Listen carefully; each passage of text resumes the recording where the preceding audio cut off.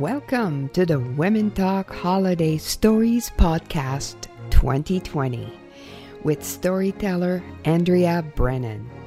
Between the cooking and the baking and the cleaning and the Zooming, is anyone else feeling a tad overwhelmed with planning a COVID Christmas? The Reverend Andrea Brennan shares her thoughts. If she can just figure out how to best use the technology. So this is Christmas. What? Hello? I can't see. Wait, I can't. Hang on. I can't see. Oh, gee. No. Camera off, babe. I can't hear you. In a minute. Kate.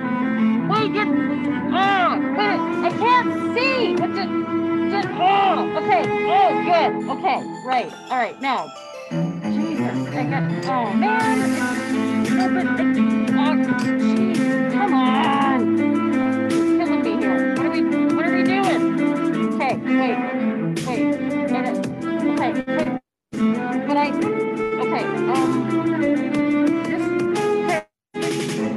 Hang on a minute. I got, okay. No, oh my, what a mess. I don't think that's right. Oh, geez. Okay, forget it. I can't do that either. Come on.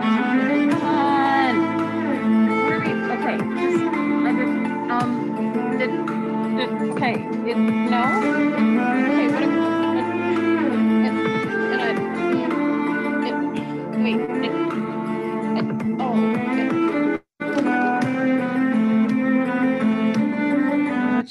No? Okay, forget it. Just son of a chicken plucking motherless goat. Anyway. Oh, hi. Okay, wait. Okay. So this is Christmas.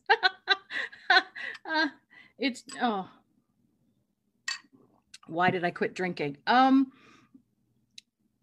This is a tough time of year. This is a crazy busy time of year, and we're all stressed and frustrated and wondering what's going to happen, and we're missing our loved ones, and our loved ones are missing us, and it sucks. It just, it really just sucks. And so oh wait, never mind. Okay, there. Let me just tell you, this is a tough time, and it's going to suck. And we can focus on what we don't have.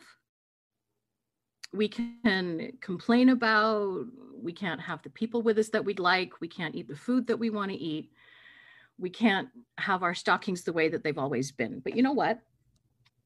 Maybe this is the year when we decide to do it differently. Maybe this is the year that we decide to go back to basics. My favorite thing at Christmas is going into the church, and I have two now. Going into the church with the candles lit and being in the quiet before the congregation comes in, before the choir arrives. Well, chances are we're not going to be able to go into the buildings this year. The clergy will, but the people won't. And we're going to do Zoom. And don't get me wrong. I mean, we've had some fabulous things happening by Zoom.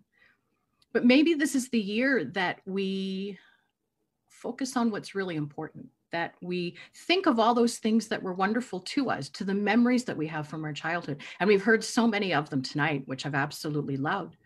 For some of us, Christmas wasn't, well, good. And so it's okay to not be in that environment.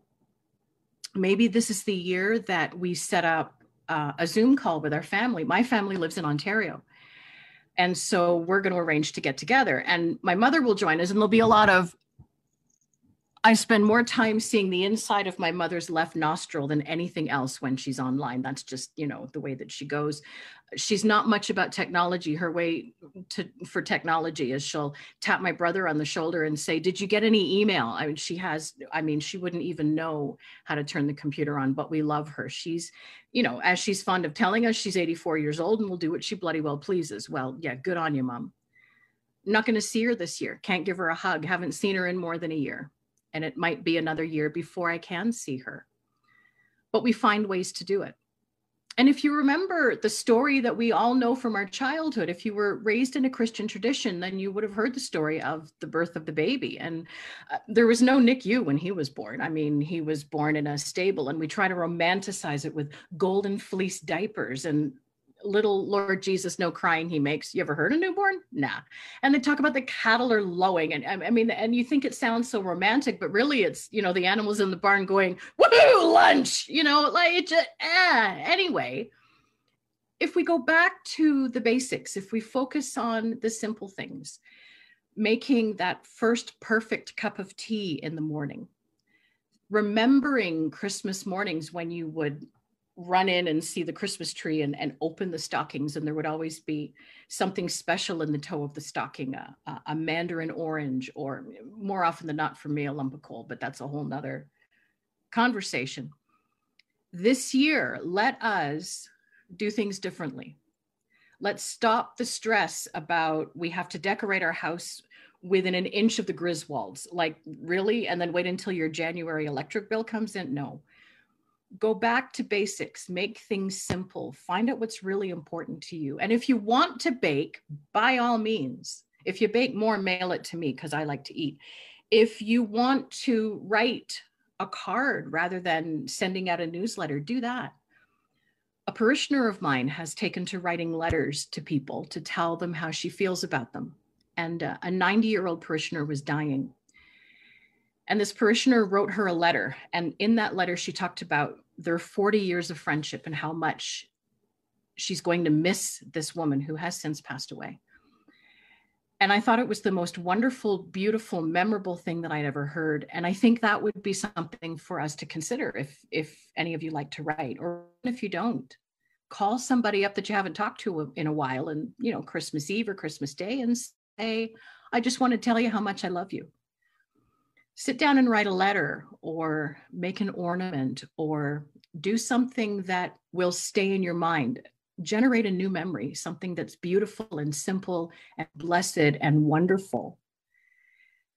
This year, I'm going to ask you to do what I ask my congregations to do. Because we're in BC, we have St. Bonnie Henry, whose phrase is, "Be calm, be kind, be safe." And so I'm going to ask you all to be extravagantly kind. I'm going to ask you to be unwaveringly calm, and to love with everything in you, to love your neighbor as yourself, the ones that are struggling, the ones that you would normally walk by, make eye contact. There's nowhere in the Bible that it tells us to like one another, which is probably good, but we are commanded to love one another. So let this be the Christmas that we decide to lead with love, to live with kindness, and to always think of the other person and walking a mile in their shoes. God bless. Merry Christmas. Happy Advent. Blessed Kwanzaa. We're going to be starting with, I have my menorah just over there. What's that called? The thing with the lights. Anyway, you know what I mean. God's blessings to you all. Merry Christmas.